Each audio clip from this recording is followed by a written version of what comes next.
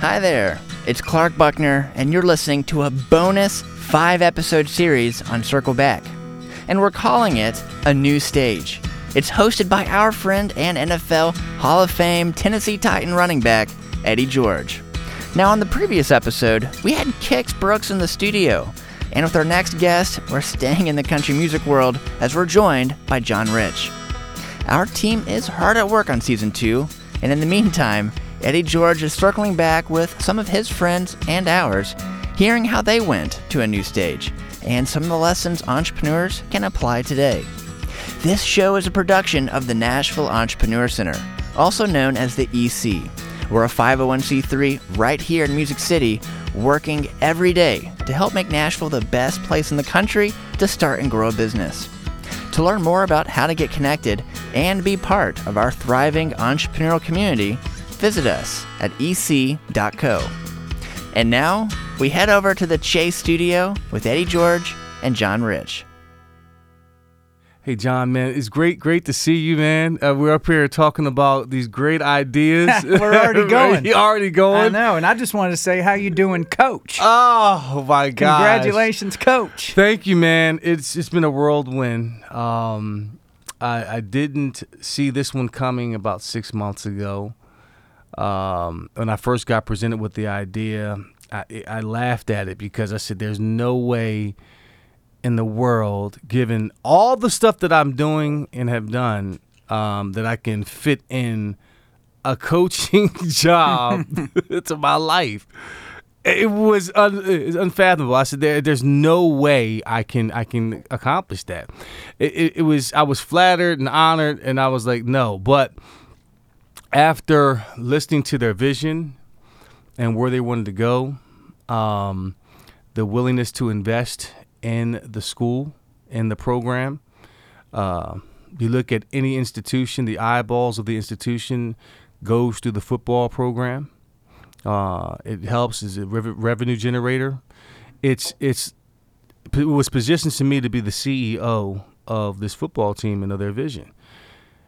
And I already had a existing working relationship with the president of the university of my wealth management business and managing some funds for the AKA Foundation. And I was just not feeling it. And then I told my wife, I said, listen to this ridiculous idea. I said, President Glover wants me to be the head football coach for Tennessee State University, knowing I have no coaching experience. Right. But a ton of free time. Yeah, right. Yeah, right. And my wife says, that doesn't sound ridiculous. Why not? And I began and that really got me going. I said, why not? Why wouldn't I do it? Mm-hmm. Okay. I did my list of pros and cons, the reasons, what could happen, how will this impact my existing businesses, my time. Well, I live here in Nashville, the number one city or top 5 city in the world, the resources that I can provide to this program, the lives that I can impact, how will this impact my business? Oh, it doesn't really impact my business at all. It can really enhance it. Am I passionate about it? Yes, I can be. It's going to be a lot of work, but I have to see what that looks like. So I did this whole checklist, and on the con side was, hey, I won't be able to play golf as much. Right. I'll have to devote all my time, my days to young people and watching football. Oh, that's a bummer. Right? You're going to hate that. Yeah, but I have to recruit a lot, Right. Well, in my That's life, I have to recruit my business. Mm-hmm.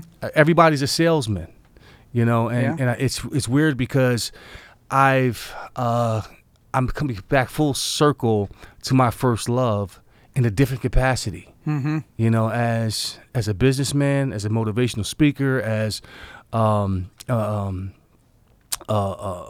man that's going to cultivate young men, as a father figure, all these things that I've done in my life, now I have a chance to do it all in one spot. Mm-hmm. That's powerful. Yeah. And being a guy that's been coached all these years yourself, we were talking earlier, what you do like and what you don't like about the way you've been coached. So think about that filter that a lot of coaches don't have that.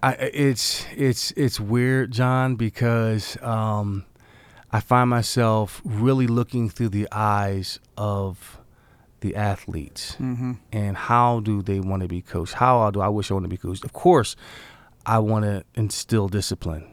Of course, I'm going to push you to be your best, but how I do it is another way. The number one thing in all of my businesses and all the teams that I've been on was respect for one another. We're going to respect one another. We're going to take care of one another. We're going to get the work out. We're going to compete. We're going to challenge each other. We may fight, but we're going to respect one another. You're not going to demean anyone or dog cuss anybody. We're going to teach. It's very important that I bring in coaches that are exceptional teachers in life, because we're preparing these men for life through football. And I want that to be an organic thing within our program. And hopefully that will permeate out into the rest of the colleges on campus, the rest of the student body, and hopefully in our community as well. Well, and isn't that the goal of I think everybody should have this goal, but definitely of people like you and I, that my goal, and I bet yours is similar, is that by the time I'm done living, that I feel like I exhausted my potential. There you go. I exhausted it. There you go. And I might be exhausted from time to time, but if it was something I was capable of doing and could have impact with people, I should really do that. Yeah. Even if I go, I don't know everything there is to know about that, but it's in front of me, I'm gonna at least take a whack at it. That's how I've always been in terms of my life. After the game of football, I got into business. I wanted to get into business. So I went to business school, went to Kellogg School of Management, and I was uncomfortable there. I had to learn to be comfortable being uncomfortable there. And then I said, okay, I want to jump into acting. And so I jumped into theater. And I got with an acting coach here in town and got on stage, forgot all my lines. Right? Hey, it's a lot of pressure. You're talking about naked. Right. No pads. No pads. Literally, like, what are you going to do? And found myself on Broadway. And now in this new venture as a coach, same thing. It's like you constantly reinvent yourself. So when people look at me, they automatically think that, okay, maybe you should have been a coach a long time ago. But I wasn't prepared for that 5 years ago or even a year ago. It had to happen right now. Which leads me to you. When people look at you, they see music. How did you fall in love with music? When was your first? Was it at birth? Was it a piano? Was it a song you heard? Or was your mom singing? What was it? Well, so my dad is a non-denominational fire and brimstone preacher, and grew up singing. He was a vocal major in college and English minor. But he started preaching at 19 years old, 20 years old, very, very young. And so in church, he'd get a guitar out and he'd sing. And sometimes he would sing songs he wrote. Gospel songs that he wrote that I heard him write, and then I watch him walk out there behind the pulpit and sing it to a congregation of people and watch them respond to it. And I was like, that's like magic to watch that happen. Like I was listening to him all week, working on that in the back bedroom, and now he's singing it and people are responding to it.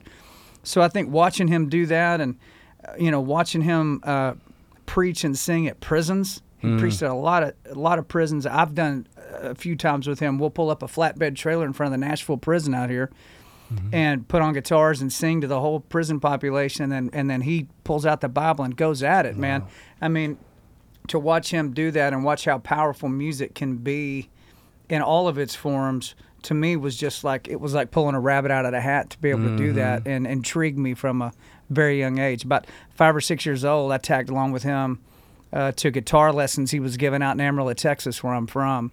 That was one of his extra jobs, because I don't know if you know this or not, but you don't get rich preaching in prisons, small churches, and street corners, okay? There's not a lot of money in that. But that was his passion. So he did all these kinds of odd jobs, slopped hogs, sold cars, gave guitar lessons, you name it. Night watchman at Amarillo National Bank, all at the same time. 4 kids, double-wide trailer, Texas, right? Yeah. That was growing up. So just watching him go at it and seeing how much music was such a tool for him and how much, joy he got out of singing, I went, man, I want to be like Dad. You want to be like your dad. No question. That's where I got bit. Yeah, and that's for me. That's how I got into the love of the game of football. My father would take me to all the high school games around the city of Philadelphia, and he just loved watching running backs. Whether it was Earl Campbell, Jim Brown, O.J. Simpson, it didn't matter. Joe Cribbs, he loved talking about him, and I wanted my father to talk about me in the same way. And that led me on this journey. So you grew up in Texas. You talk about double wide trailers and so forth. When did you come to Nashville and why? How did you get here? So my dad's a Texan. My mother's from Tennessee. So she's from a little town called Dixon, Tennessee, not far down I-40. And so when I was about a freshman in high school, she goes, we need to move back to Tennessee. Amarillo, Eddie, is as flat as this table, and on a calm day, the wind's blowing 40 miles an hour. And if you can't farm or run cattle or something like that, there's not a whole lot to do in Amarillo. So she's like, we need to get back to the trees. We need to get back to the, something that was nicer. And I didn't want to move because I'd grown up there. But I got out here to Tennessee, started in high school out here, and I started meeting these kids. This one kid, I said, what does your dad do? And he goes, my dad drives Ricky Skaggs' bus. And I said, Ricky Skaggs rides on a bus? And I'm thinking like a school bus, like why would and I was a huge Ricky Skaggs fan. I buy Ricky Skaggs cassettes at the Walmart in Amarillo with my allowance money. He goes, no, man, he rides on one of them fancy tour buses. My dad's his bus driver. And I went, and it dawned on me, holy cow, famous country singers and people I've listened to my whole life don't live that far away from here. And that's when I started realizing, oh, wow, people make money playing music. It never dawned on me. And so I started looking at the Nashville newspapers and stuff and entering talent contests at 16 years old, walking into honky tonks where you ain't supposed to be in there unless you're 21, and started, trying to just get on a mic and sing, and that's where it started. A couple of guys went, you sound pretty good. One of the guys was Tracy Lawrence. He was in the same contest trying to break in, So that is remarkable. Being told, you sound pretty good, kid, at 16, that fired me up. And as a senior in high school, I auditioned for, guess where? Opryland. I auditioned for Opryland. I thought I'm never going to get it because I'm not a dancer. You got to be able to do all this stuff. I said, I can't do that, but I can sing. So I went in there and sang, and sure enough, they said, we can teach you a couple dance steps, but we like your singing. Come be at Opryland. I thought, holy cow. Do you remember that song? Yeah, I sang Put Yourself in My Shoes by Clint Black. Put yourself in my shoes. That's what I sang. I'll never forget it, man.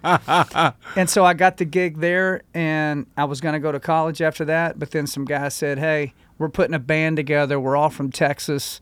We're going to go out and play Holiday Inn lounges and wherever we can go. We're going to call it, basically Lone Star. It was a bunch of guys from Texas. You want to go do that or go to college? And I said, I want to get in the van and go play music. Well, didn't make my parents real happy, as you can imagine, but that started out the whole let's jump off the cliff and see what happens attitude. Yeah, man. This that walk by faith and not by sight type. There was nothing to fall back on. Yeah. So you just don't fall. Did you have any, I'm pretty sure you had some adversities or moments of like self-doubt, like, dang, can I do this? Will I accomplish my dream? What was that like for you? Did you always know that you were going to make it to the level you are now? I never knew anything would happen to me that's happened to this point. I think in my mind, in my guts, I knew who I was. I knew what I wanted to accomplish. I knew I was capable of it. But the issue any entrepreneur, anybody ever is going to run into is they don't care what your idea is about what you're going to do. They care about what their idea is about what you ought to be doing. So you can come in with your ideas, you come in with your energy and your vision and all that, but until you get to a point where you're calling your own shots, you're really in their circle inside their box. So I was bringing ideas and bringing things to the table that just got chopped off at the legs almost every single time. And Lone Star, this band that I made it into, and we go on and we become a platinum act, guess what they did? They fired me. As they should have, because I was a real problem. Because I wanted to sing Save a Horse, Ride a Cowboy kind of songs, and they were singing songs called Mr. Mom about, them being stay-at-home dads or whatever. I went, these two things are not jiving together. So that, they had to cut me loose for that, and that was, You get fired from a band, then you sit down and watch the CMA Awards 6 months later, and they've got a song called Amazed that arguably is one of the biggest country songs in 20 years, and they're winning every single award, singing it on stage. I'm sitting in my apartment drinking a beer, and I'm not there. So talk about a slap. Yeah, that's a slap. That'd be like getting kicked off a team, and then they go win the Super Bowl the next year. Yeah. It's like that. So it was like a gut-wrenching feeling, like I may have missed my opportunity. I thought, boy, they were smart. They got rid of me, and now look what they did. So then you assess yourself going, well, so something wrong with me, something wrong with my ideas, and you go through all of that. And you really feel out of control with it, and that's the destination of every entrepreneur, is to feel totally like you have no control over the situation. Because guess what? You don't most of the time. No. Most of the aspects of it are going to be out of your control when you're starting. So the thing I did is I said, well, what can I still control? It's got to be something I can still control. And for me, what it was a pencil and a piece of paper.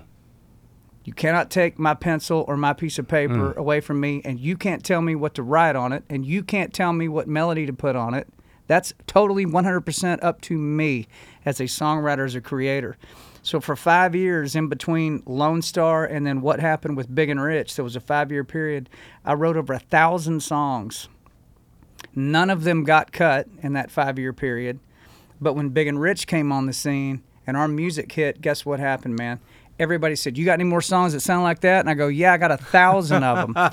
And so they start combing through my catalogs that I'd been piling up, and all these songs start getting cut, and I wind up being Songwriter of the Year 3 years in a row at ASCAP. Wow. So in the dead time, you know, I always tell people, find the one thing you can still control and control that. That is powerful, because you didn't know what was going to happen. I mean, you relied on the thing that you can control was my ability to write. And it was funny, I just talked to my nephew last night about this very thing, or my cousin. It could be my nephew. Is that he gets paralyzed. He gets stuck. He has all these ideas, and that's all he talks about, but there's no action. He's not writing them down. He's not saying, doing what you did, just writing them down, not knowing what was going to happen. And 3 or 4 years later, it could be used for something that's good, Right. You mentioned something, entrepreneurship. Did you always have the entrepreneurial spirit even when you were singing? Or where did that come from? I think, there's singers and there's artists. Singers, they sing. Artists and singers generally will follow culture. They'll follow fads, or they'll follow things that are popular. Artists, on the other hand, I liken it to a sidewinder snake, the music industry. I'm going to call it a sidewinder snake for multiple reasons, but for this reason right now, is that the industry goes left, right. They follow trends. They follow music trends, and singers follow along with that. Artists, on the other hand, cut a straight line, and they don't pull off the straight line because that's how they see it, and that's what they do, and they're an artist. There's no redundancy in true art. It's like fingerprints. It's all different. And so when that artist cuts a straight line and that industry is going left to right, well, when they cross over your straight line, you're hotter than a match. But then they go way out here and nobody's calling. Then they swing back around, they cross you again, you're hot again. Then they swing back out, nobody's calling. And you just hold that line. That's where you get people like Willie Nelson and Johnny Cash and, all the ones that were hot, not over all these decades, but everybody knows their music because they just held the line to what's true to them. So that takes a lot of, you have to be pretty sold on yourself and that you understand where it is you're going. To me, chasing trends, it doesn't have integrity. Not to me, it doesn't. Right. I'd rather write, I wrote a song last year called Earth to God. Go look that one up on YouTube, Earth to God. Did not get played at all at radio, because it really is not in line with what they're playing right now. But on the other hand, it's got millions and millions of views on YouTube because of what the song says. And I knew that's the song I was supposed to write, and I knew I was supposed to at least let people hear it, and I'm glad I did it. Was it successful by a radio metric? No. Was it successful? Yes. What inspired you to write that song? The thought, Eddie, of looking out our window, no matter what side of the political spectrum you're on, no matter what your arguments are for or against anything, I thought to myself, well, what do we still have in common anymore with each other? Is there anything we all have in common anymore? I looked out the window. I said, yeah, what we have in common is none of us have control over anything, and we all hate it. We all hate it. And so who does still have control over everything? God has control over everything. Well, have we talked to him in a while? No. We leave God out of the conversation most of the time? Yes. Are we all guilty of that? Absolutely. So I'm thinking through. I thought what we have in common is we're earth and here's God, and all we got to do is reach out to him and he will respond. He says he will respond if you reach out to him. So I had this picture in my head of like an old World War II veteran sitting behind a CB radio, pushing down on the button and saying, earth to God, come in, God. Earth to God, come in, God. And what does earth want to hear God say back? This is God, come back, earth. That's the conversation. Wow. Yeah. And so that thought hit me, and I went, I got to write this down. And it was about 35 minutes I had written this very simple lyric, earth to God. And like I said, I knew it wasn't going to be a hit or anything like that. But it's been heard by tens of millions of people now, and to me, that's my metrics of success these days. Man, dude, this is phenomenal, bro. I mean, just to have this conversation with you in terms of your process, how it seems like you're very in tune with your spirituality, and I guess that comes back to your father and your upbringing. Well, God has a sense of humor. That's why I'm still around. You know what? Same here, man. Oh man, trust me. I've earned way less. I've earned to be treated differently by him. But if you ask for forgiveness and you really turn around and try to not do that anymore, and try to take your talents and abilities to help other people, I think he'll bless you in those endeavors, and I think he'll increase your life. It's like you becoming a coach, and you're going, do I have time for this? Well, I don't know. Do you have time not to? Because what's Eddie going to get out of being a coach, man? They're going to fill your tank up sitting in the room with those young men helping them. Yeah, it's truly a give and take, and the more it's funny. Somebody asked me today after my first team meeting, getting in front of these kids, that we're all wearing masks because of COVID. I really can't get a sense of who they are yet, what they're feeling. It said, this is our blank canvas.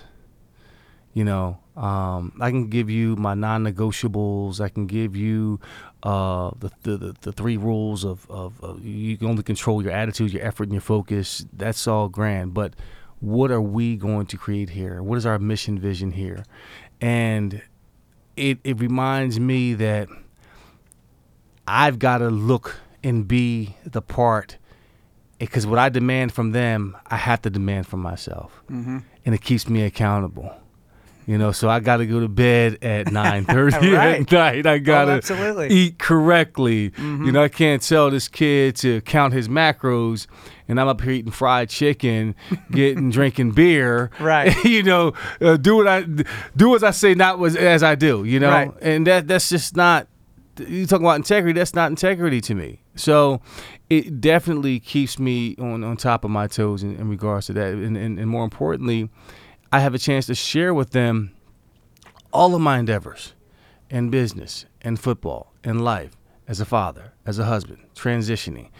All those things I can now truly pour into them. And we'll segue into this.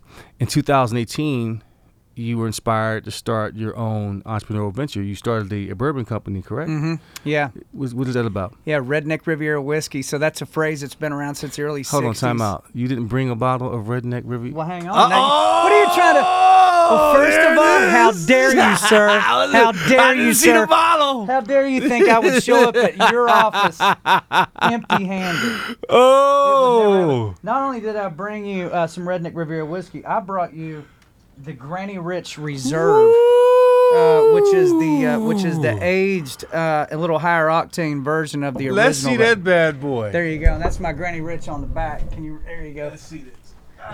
So that is. This is nice. That's a whiskey that's now in 47 states, 11,000 stores all across America. I own it. I don't endorse it. I own the recipe, the intellectual property, the Yes, glass. sir. I own the whole thing. Yes. It's a family business for me. My two young sons are going to help me work with this brand someday. So You started this from ground out zero? of thin air.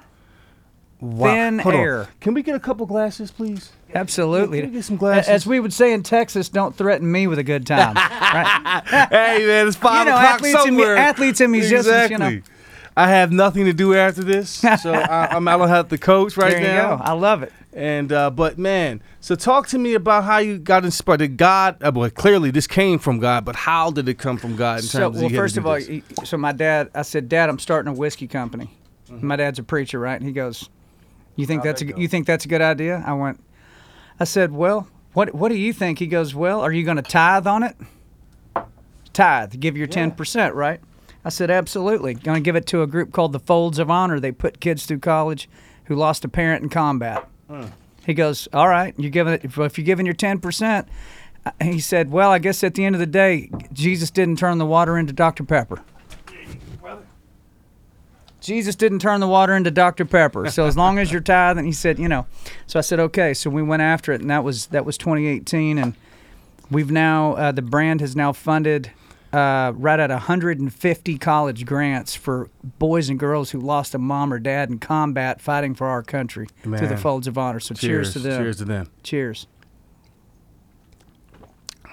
So, what do you say to That's those? an easy roll, ain't it? That's I didn't have it. You didn't hear it. No. Didn't hear any of that. built it. So I built this whiskey I was a Crown Royal guy forever. So That's smooth. Save a Horse, Ride a Cowboy even says, buy the bar a double round, a Crown, and everybody's getting down. So that's Canadian blended whiskey. So I was sitting around having a cocktail on a big and rich bus or something, and I see Canadian blended whiskey, and I went, I wonder if there's such a thing as American blended whiskey, because I never heard of it. So I started walking into liquor stores out on the tour and go, hey, buddy, can you show me your American blended whiskey in this gigantic liquor store? Mm-hmm. And every single time they'd go, I don't think we have anything called that. Hey, Bill, we got anything called American? No, we ain't got anything called that. I went, you got to be kidding me. So I thought, well, I don't know anything about making whiskey, but I bet I can find people that know how to make whiskey. And so I find the right people, find a master distiller named Melheim, one of the only female master distillers in America, which the female perspective is critical in anything creative. I brought her in. She said, what are you trying to do? I said, I'm trying to create America's answer to Canadian blended whiskey. She goes, well, that's going to be tough because in Canada, they can put all kinds of stuff in a whiskey bottle and call it whiskey, and it ain't really all whiskey. But in America, if you put the word whiskey on your bottle, it's got to be 100% whiskey. So they can work with this much and we can work with this much. But let's try. So we spent all of 2017, over 200 variations of this blend. It's American rye, American malt, American light, several different things, landing it in a spot where we finally got it there. And I said, that's the smoothest whiskey I've ever had. I would never drink Crown again if I had that. But there's one last person I've got to run it by before we put it out. The most experienced whiskey drinker I know, my Granny Rich, who's been sipping whiskey since World War II. At that point, she's 86 years old, still working 40 hours a week, running her own business, an outta alteration here. shop, Wow. smoking Marlboro Reds, and going home watching Wheel of Fortune and MASH reruns. Okay? MASH. Little wiry little old lady. Yes, Grew up yes. in the Dust Bowl days, the Great Depression, seen it all, and still working. And I took it to Granny and I said, I think I've got it. I think I finally got the whiskey down. And she goes, well, pour me a little bit of it. So I did. She smelled it. She goes, smells good. I said, well, taste it. She sipped it and she goes, that's smooth. I said, how smooth is it, Granny? And she throws the whole shot back, slams it down on her sewing machine. She goes, about that smooth. I said, can I tell America it's Granny Rich approved? She took a big long drag on her Marlboro and went, it's Granny Rich approved, and blew cigarette smoke at me, which is the ultimate compliment. So we put it out, man, and it has gone absolutely gangbusters across this country. Well, I tell you what, man. Smooth, this is huh? smooth as Yeah. it gets, brother. This is awesome. The story about your grandmother is phenomenal. Is Granny? We lost Granny last summer, sorry to hear that. 2020. Yeah, it's okay, man. She won the ball game. She, I think if you can live your whole life and call your own shots all the way to the end, what can we ask for more than that? Amen. Nothing. Yeah. And so she was blessed to be able to be that age and still do exactly. She still drove herself, lived by herself, ran her own business. She goes, I'll drink whiskey if I want to. Doctor said, the doctor told me I need to quit smoking cigarettes. I was going to say that. Maybe And she goes, and I said, yeah, and what'd you tell him? She said, I looked at him and said, why on earth would I stop smoking cigarettes now? At 88, right? Yeah. She's like, I made it to 88, you know? Right, 88, drinking whiskey and smoking And working. cigarettes. And So working. when you ask Granny, why are you 88 and still working 40 hours a week? And she says, with a scowl on her face, because I can, and that's what you're supposed to do when you live in this country. Her attitude was produce, bring something to the table, Yes, right. be an asset to people, be valuable to other people. You know, don't sit around and think other people owe you anything. She said very famously, she goes, John, America offers us everything, but it owes us nothing. He goes, go after it, you know. And I grew up with people that's how they talked. Her husband, my granddaddy, had 6 Purple Hearts in World War II. Lied about his age at 17 so he could go fight. You know, these are people I got to grow up around. So when you ask where does my attitude come as an American to go after things that seem impossible, and I'm probably going to fail at a bunch of them, it's because you want to exhaust your potential. Because we're the only country in the history of the world that gives its citizens a right to life, liberty, and the pursuit of happiness. Not the right to be happy, Pursuit. the right to pursue happiness. Pursuing, it's a verb. And the fact that we get to pursue it should inherently make us happy. And that's how I go at brother, it. dude, are you going to run for president? Is that the next Oh, year? man, can you imagine? Why would I want to hang out with those people? Sounds like a terrible time. We need a lot of that. So, your mantra, work hard, play hard, is that where that comes from? Your Yeah, so it grandmother says that and on the front of that bottle, you know, Yeah. work hard, play hard. I think, you know, this brand stands for things that I think most people have in common. You know, I keep saying regardless, I'm sorry I have to say regardless of your politics, but it seems like everything's politicized these days. But let's just say it, regardless of what side of the aisle or whatever your thinking is, hard work counts. All right? There's Bernie Sanders supporters that work really hard and start businesses and go, and there's Donald Trump supporters that do it, and there's Joe Biden supporters. Hard work is across the board, is always a something that has to be in the recipe of success. And across from that, when you get through working hard all week, what do you want to do? You want to go have as much fun as you can with the money you got left over. Right. And then you're going to go back to work. So this brand celebrates those people. It celebrates the hard work ethic of Americans in general. And that's why we give back to the kids through Folds of Honor. Because without their parents' sacrifice, guys like you don't get to play professional football, and guys like me don't get to sing for a living. The American dream is gone a long time ago. And that's why we get back to And them. my father and my grandfather all served in the U.S. Army. My father in Nam, and my grandfather served in World War II. Well, he died a long time ago when I was playing football. And I went to a military academy, Fort Union Military Academy. Wow, I didn't know that. Yeah, and I used to wake up every morning at 5:15 and raise that flag because I was in the color guard. Yes. Maybe for like 2 semesters. That's I want to sleep in a little bit more. Right. But I have great respect for what you want to do. So, you know, we talked about the city of Nashville. You moved here from Texas. Yeah, I mean, I've been here for 24 years. I can't recognize the city. I mean, it's just grown so much, and there's so much here, entrepreneurially speaking. So many corporations move into this city. You know, why Nashville, in your opinion, why Nashville for entrepreneurs? I think, I think the energy of music in the town is quite a feeling. You know, when you go up and down Broadway, or you see the amount of talent just walking the streets, it's inspiring to be around all that, whether you're a musician or not. Just knowing that much creative energy is in this town, I think that bleeds over into other businesses and other people that want to do other things. You've got that on a base level, but then you've got no state income tax here. Okay, man. Say it again. You got no state income tax. I mean, right. people that move here from California get a 13% raise the second they cross our state line. That's right. And so they're coming. And so that's part of the reason.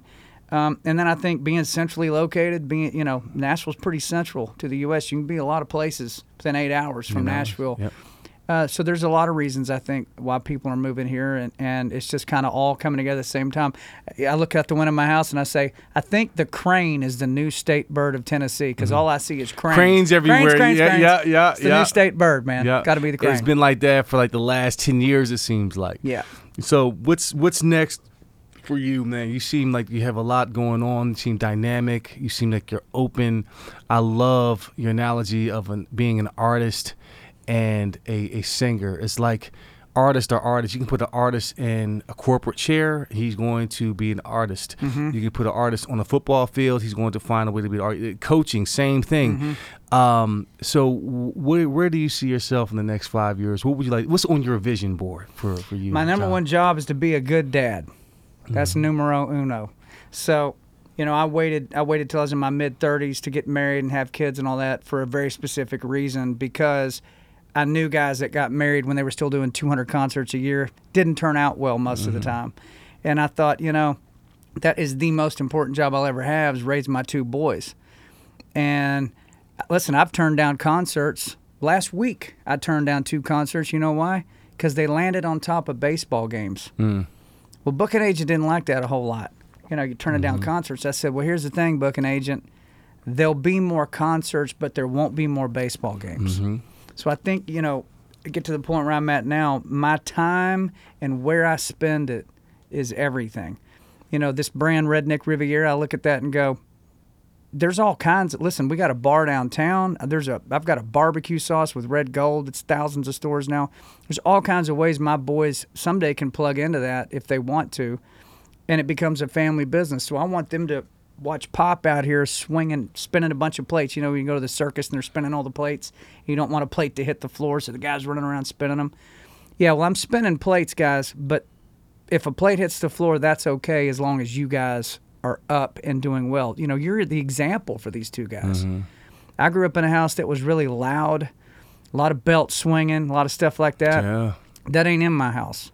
So if they get in trouble, if it's bad enough for Dad to actually chirp up for a second, they know, okay, we went too far, and it just stops. So I'm trying, I think people say, well, that's the way I was raised, or that's the way I was brought up, or I saw my parents being like that, and people they go, well, I just have to be that way and follow in their footsteps. No, you don't. You can break the chain of destructive behavior if you want to. You can always break it. You just go, I don't like it, and I'm not going to be that way. It's like you being a coach. That's what struck me. What you're doing is so profound, that you're a guy who has been coached for decades of your life. You know what you liked about it. You know what you didn't like about it. You now get to take that and put it into these young men, man. I mean, it's an incredible experience I think you're about to have. It is, and I got to get you some Tiger Blue, man. Some Tiger Blue. I would love hats. it. I'd love to come bring my boys to a game. That'd be awesome. Hey, you are more than, you want to sing the national anthem? You can do whatever you want to do. I would love to do that. You can do I always love singing that. Whatever you want to do, that's fine. But hey, I know we're getting close to our time here, man. I want to say thank you for your time. Thank you for your stories. Thank you for your inspiration. Thank you for this incredible. You're welcome. I'm feeling smooth. I'm telling you, man, you're feeling good. We should have done this before we started. Now, we'll send you some more. If people want to find it, 11,000 stores now, all on redneckriviera.com. Store locator, you put in your zip code and find it.